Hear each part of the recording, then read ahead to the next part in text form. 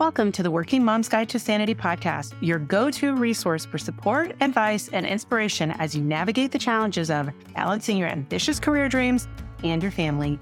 Each week, I'll bring you interviews with powerhouse working moms who'll share their insights on how they manage to find sanity while juggling their demanding jobs and kids. I'm your coach, Elizabeth Pearson. I'm an executive coach for women in male-dominated fields, and boy, have I heard it all. I've experienced a lot. I'm a mother of 2 young girls, and the women that I interview somehow built these businesses, climbed the ranks of corporate America, and followed their dreams, all while being a mother and clinging to their sanity. And you can do it too. Each week, I'll show you how.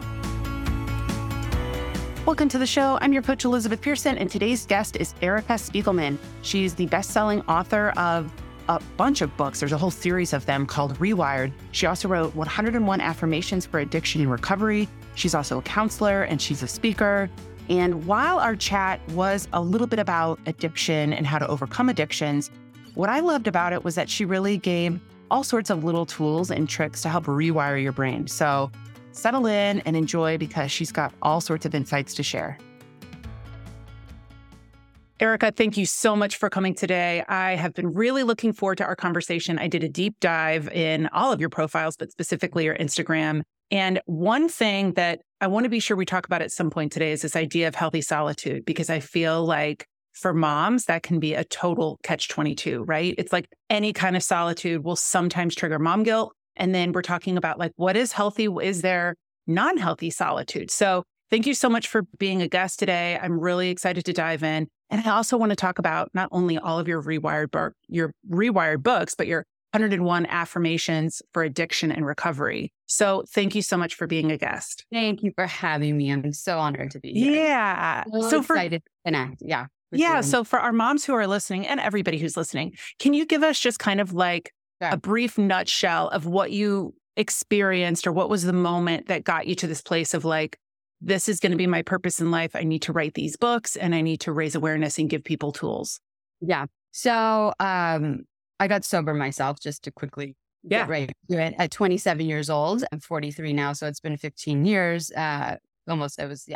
So it changed my life when I made the decision to stop betraying myself. You know, for me, alcohol was something where I drank. It was normal in college. I mean, I went to big party school. It was like, it seemed pretty normalized. And then, you know, for me, I think genetically and just, you know, biologically, alcohol for me makes me react in really unhealthy ways. You know, like I felt achy every day.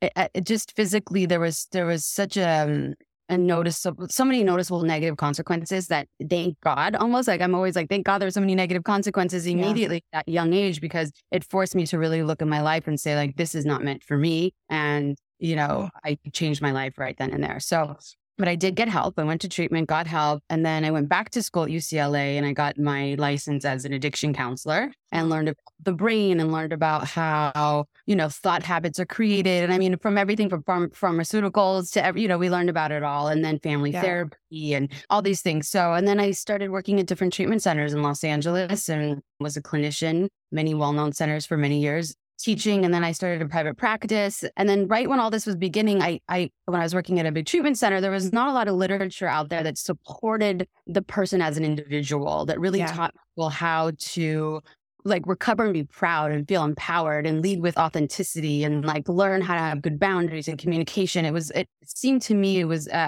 one program and one program only. Right. So, so for me, I put myself on this rewired plan. Like when I did it myself, I went to bed at the same time I got up. I started running every day. I started eating well, and I started, you know, listening to podcasts, reading books on Thich Nhat Hanh and Buddhism and self-compassion. You know, really started to feed myself everything I needed that I was lacking for all those years. And I just thrived. And I know this was all meant to be, like in my life plan. I know this was all like my experience with alcohol and the negative experience I did have with it. I know that was meant to be so that I could help others and I could relate to others, you know?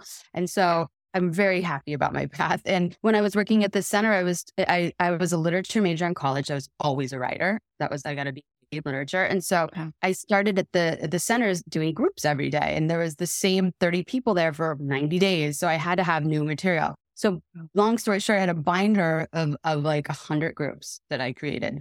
And each group, let's say a group on healthy solitude, a group on healthy communication, a group on family systems, a group on this, there were 2 or 3 pages. And I was like, this is my book. Like this is, and I was only teaching things that had helped me and helped my clients at the time. So the feedback was great because I was working in real time, with clients.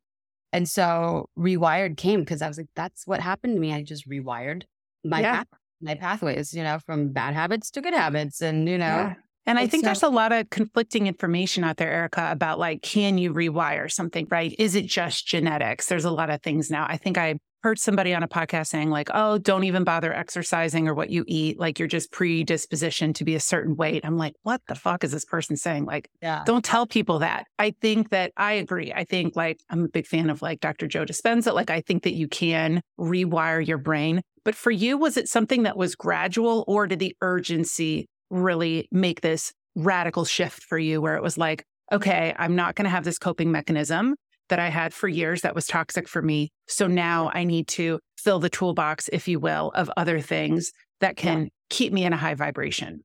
It was pretty fast. Within the year, I still felt fresh after a year being sober, but I really felt like these were non-negotiables for me. Like I tell my clients now, we have to create non-negotiables when we start to change our lives. Routines and discipline are everything, really. Yeah.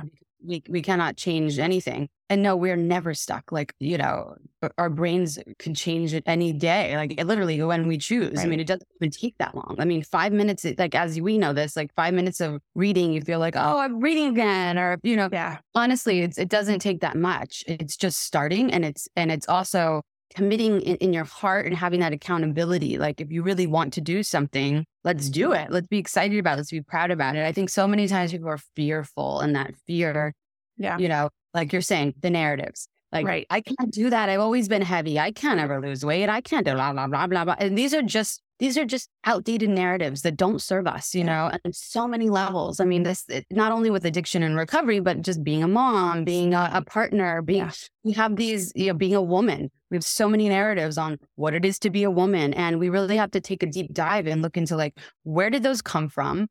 From the religion we grew up in, the culture, the family, it all has an impact on our thoughts. And our thoughts, it leads us to take action in certain ways when we're not happy or when we don't know how to cope. So again, this is all connected. It's right. I agree with those thoughts too. A lot of it, I do agree, is conditioning. But not only that, I try to explain to clients too. And I always try to remind myself, maybe it's an affirmation I tell myself too, like my soul messages are the ones that feel good. My soul has no benefit to shit talking me. Right. So like those voices that are coming through as negative or their doubt or their fear, that is not you. That is not your soul. Your soul has a vested interest in experiencing amazing, epic shit here. And it knows that that is going to be the obstacle to that epic shit. So like that's, I think, because I think a lot of people can get confused on how to discern which voice is the soul, which voice is really for your highest good, because they can think the fear is trying to protect them. Maybe this is my gut saying, this is a bad idea to go take this new job in a new city. Maybe I shouldn't do that. And so can the affirmations kind of help drown out that non-soul voice who's getting a say in things? Yeah, absolutely. Like I think for me, why I wanted to write this book of affirmations was because it was like the one thing that really, I think when you said, did this happen fast, helped change me fast. I had someone tell me a story about they were like on the phone with their grandmother. Their grandmother put the phone down for a minute, and the granddaughter was like listening. And the grandmother was going to get a piece of paper to give her a phone number, and she was saying like the grandmother, "It's okay, Dolly, baby, take your time. It's okay, we're fine." Da da da. And she got back to lunch. She goes, "Grandma, who's there? I didn't know anyone was there." She goes, "No, I'm just talking to my leg because my leg's been giving me trouble." And like she was talking to herself in such a loving way. And I don't know why that story just resonated with me, that like that's how we need to begin to speak to ourselves. We have to become our own champions, our own cheerleaders. And so I did. So I started like when I was starting to run in the mornings, I ran like 2 blocks to start. Then a half a mile, then a mile. And I was like, "You got it, baby. You are strong. You are." And I never talked to myself like this before, but I was like, fuck that. I am done betraying myself. I am done. Like just giving myself scraps. I am done, And so I was like, that's it. And so I started to really talk to myself like I'm my own favorite person. And it really helped. And that's where the affirmations came in. It was like, I remember after years, I did like a half marathon after years of just running for fun and just for health. And then I remember that last mile, I was like, you got this, you're strong, and I was talking to myself. After that, it's like, this is years of building that, this is what has helped me really recover not recover from alcohol. That's like nothing. That's recover in terms of self-love, like just giving myself the love that I deserve and need. Yeah. And that's why I wanted to write the book. Yeah. I think that's right. And I think it's important for us to do this for ourselves, to fight for ourselves, because our kids are watching. I mean, this is the thing. Like, we're not getting away with anything. Every time we pause before we eat something, every time we negatively glance down at our thigh. For me, my trigger is when I'm driving and, like, especially in shorts, right? And your thigh kind of spreads or whatever. I don't know if I have like a memory of my mom. Right. I don't know what it was, but I was like, I'll always look down and then I'll always want to make a comment of like, oh God, or whatever. And I try to just, number one, if you can't say anything nice, don't say anything at all, right? Like, just try to stop the verbal harassment that you're giving yourself.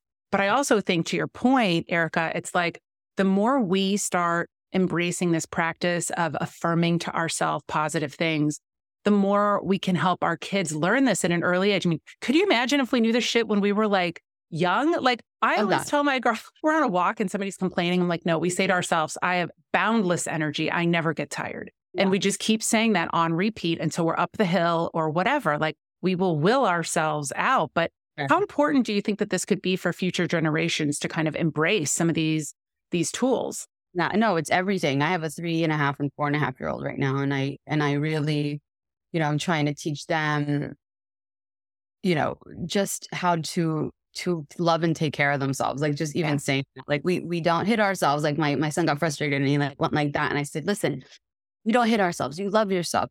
Be kind to yourself. Like, I know there's 3 and 4. It's hard to get through to them at this point, but I'm trying to, be aware enough and mindful enough when I see these little moments to try and integrate some of this stuff. But yeah, it's everything. When I was younger, my mom came from a different generation. She was 21. She's 25 when she had me. So she was still very young. Yeah. But and to this day, and I love my mom, but I tell her, like, this affected me. She was always like, even now, she's like, she's trying to lose weight again. And she's like, I mean, aren't all of our moms trying to lose weight? By the way, my mom, her entire life. Yeah. Entire life has never stopped, not for a week, And just now she's like, we went out to dinner. She's like to the waiter, I'm trying to eat healthy. I don't want to eat anything fattening. I go, what are you talking about fattening? Like, like these words from the 80s, it's like, oh God, and so I won't allow that word in my house. I'm like, don't ever, I tell them that I just don't want this, like, constantly, that this being fat, being not fat, being this, being that, the just constant, like, about our physical appearance. It just is really, it's the scrutiny. And I think that's the biggest one, Erica. Like, I think that, a lot of clients I work with, they could have some imposter syndrome, maybe advancing in their career, maybe like starting some entrepreneurial endeavor. But I feel like the common thread between women, and especially moms who have, maybe if you've actually physically carried your children, like, it's this just toxic attitude towards our bodies. And like, that's the final frontier of healing, I think, is when you can really look at your thigh when you're driving and not have a twinge of like, loathing. I think the thought's always there, but like, I feel like I'm at that point after having the kids, like, too, of just being more in acceptance. Like, I'm not going to serve myself anymore. I'm not going to like beat myself up anymore. Although there are plenty of days where I'm like, okay, I don't want to get, right.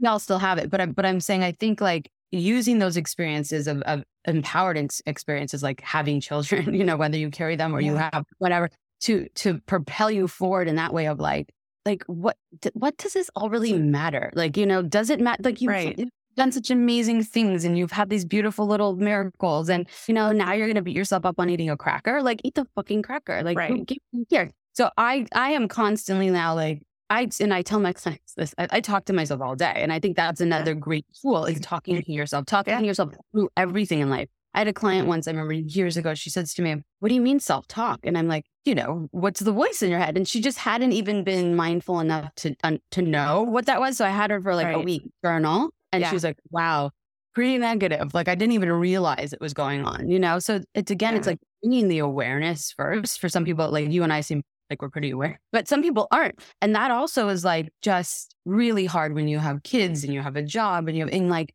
what is going on in your mind? Like when it comes down to your happiness and your joy and what you impart on your family, and it all is up here. Yeah. Like everything. Totally agree. So I have to ask you, Erica, since you're like the affirmation expert here too, on like rewiring our brain, if we're doing all the good stuff, we're drinking the water, we're going on walks, we're affirming, but then we're spending 4 hours a day on social media and we're following some people that make us feel not great about ourselves.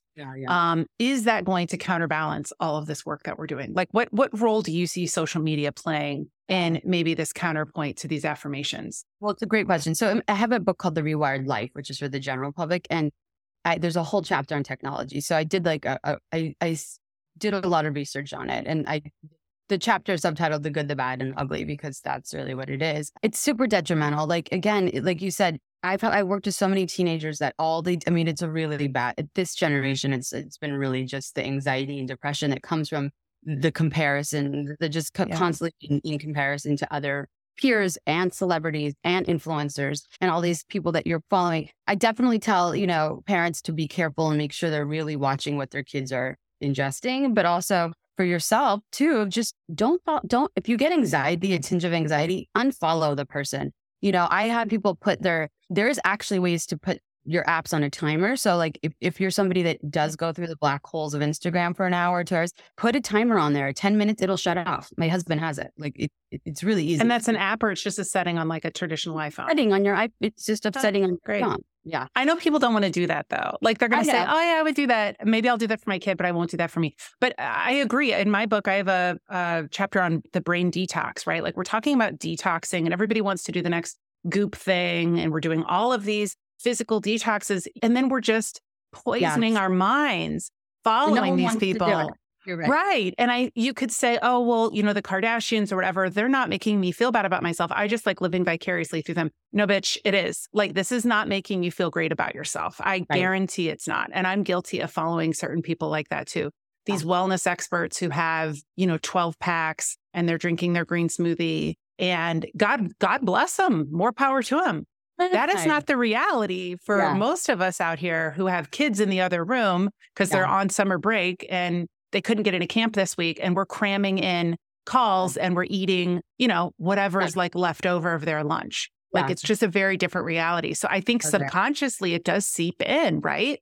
Yeah. Well, God bless you. I'm so happy you shared that because it makes me just love you more. That's really the reality of all of our lives. That is the real life. And so when we see what's in front of our phones, that's not real at all, and it's photoshopped and it's all these things but again, it's entertainment. Like I remember I used to go before a flight and like I still buy magazines and it was like magazines, it's escapism, and I get it. And people need a little downtime to escape. But again, we have to it comes back down to self-love. We have to love ourselves enough to say, listen, I'm going to go on Instagram for 10 minutes. When it's 12 o'clock and it's time to go eat lunch, I'm putting the fucking shit down and I'm not picking it up till later. Period. Non-negotiable. Like, again, it's just non-negotiables with all these things. Like, I think that's easier. For me, it's easier. I do things like that. Like where I'm like, okay, I have 10 minutes.